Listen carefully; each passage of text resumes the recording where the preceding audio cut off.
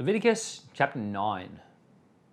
On the 8th day, Moses called Aaron and his sons and the elders of Israel, and he said to Aaron, "Take a calf from the herd for a sin offering and a ram for a burnt offering without defect, and offer them before Yahweh.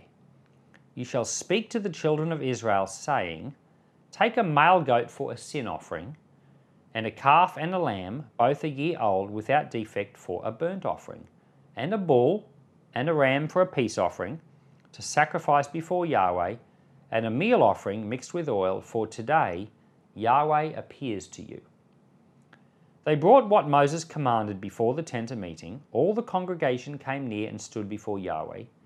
Moses said, "This is the thing which Yahweh commanded that you should do, and Yahweh's glory shall appear to you." Moses said to Aaron, "Draw near to the altar and offer your sin offering and your burnt offering, and make atonement for yourself and for the people, and offer the offering for the people, and make atonement for them, as Yahweh commanded."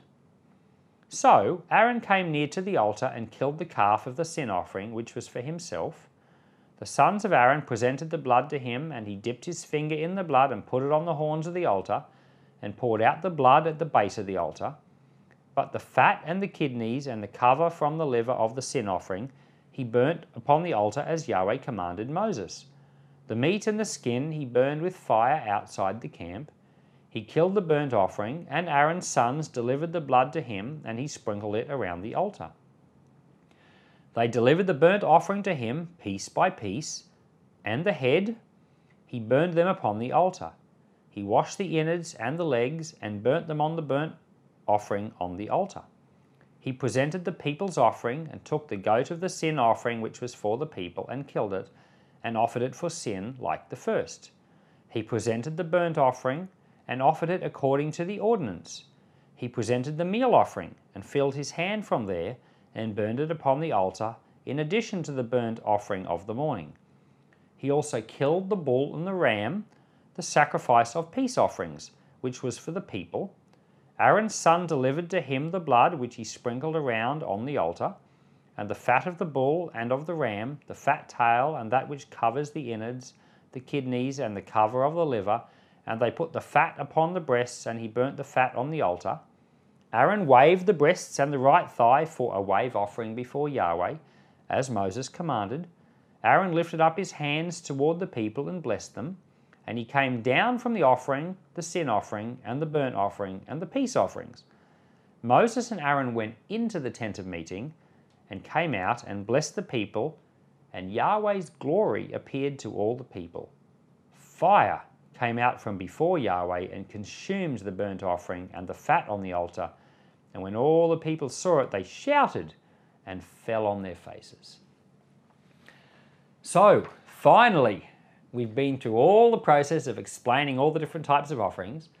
And then last chapter, the priests, the high priest and the priest, were consecrated and set apart for their job. And now in chapter 9, they've offered the first offerings. The first burnt offering, the first meal offering, the first peace offering, the first sin offering. And they've offered all these offerings. And finally, the fire of God comes down. The Bible says came out from the presence of God, which I'm assuming means in the most holy place. The fire came out from there and burnt up the offering, and it's a sign. It's a sign that finally what God has instructed has been set up, and the Lord's really pleased, and so he has blessed it. Imagine the surprise of all the people. It says they shouted and fell on their faces, and it's an indication they've done what God said. God's happy, he's pleased, his glory is in the place, but it's also a sign of incredible change. Think of where they've come from. They've come from being slaves. They've come from not even knowing the name of their God, just knowing that it's the God of Abraham. They've come all this way. God's made them into a nation. They've established a tabernacle. There's a system of worship. There's priests being consecrated. They've finally done the first priests, the first sacrifices, and God's pleased. This is great, great progress. And some of the commentators have said this is where sacrifices were first established. No, it's not true. They're wrong. It's true. This is where the sacrificial system is established. But no, actually all around the world at that time, people were sacrificing. Wasn't a new thing. But the thing is, people were sacrificing their children. They were sacrificing their own family, human sacrifice. There were terrible things going on with sacrifice. So what God has established here is something that's holy and wonderful and good and completely different to all the other terrible sacrifices going on.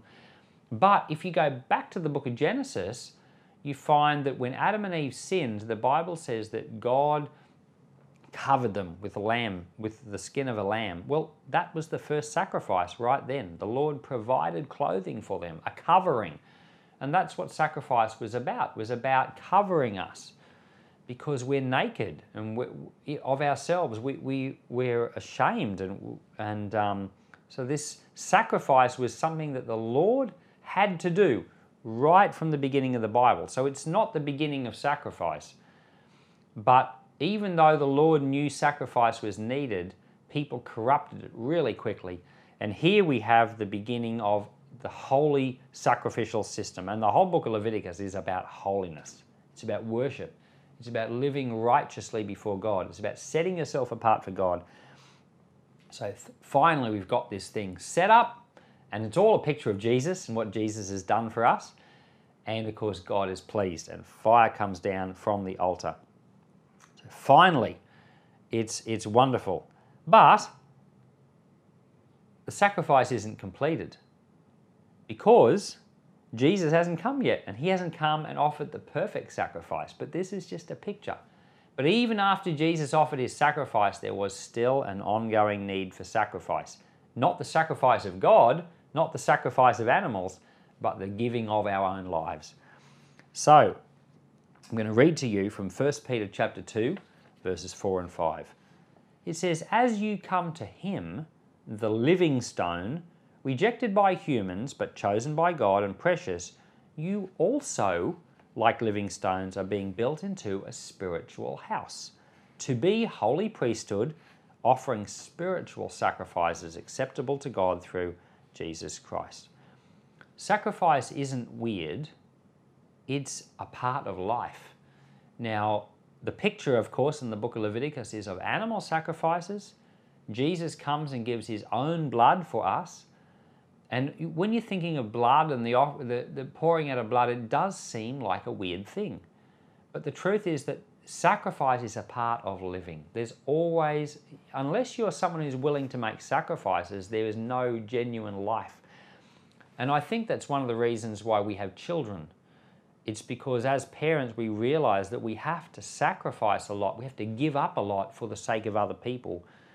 But it's wonderful and it's life-giving and it's holy. And we recognize that this life that we live is both the receiving of what people have sacrificed for us, and it's the giving to others, sacrificing for them.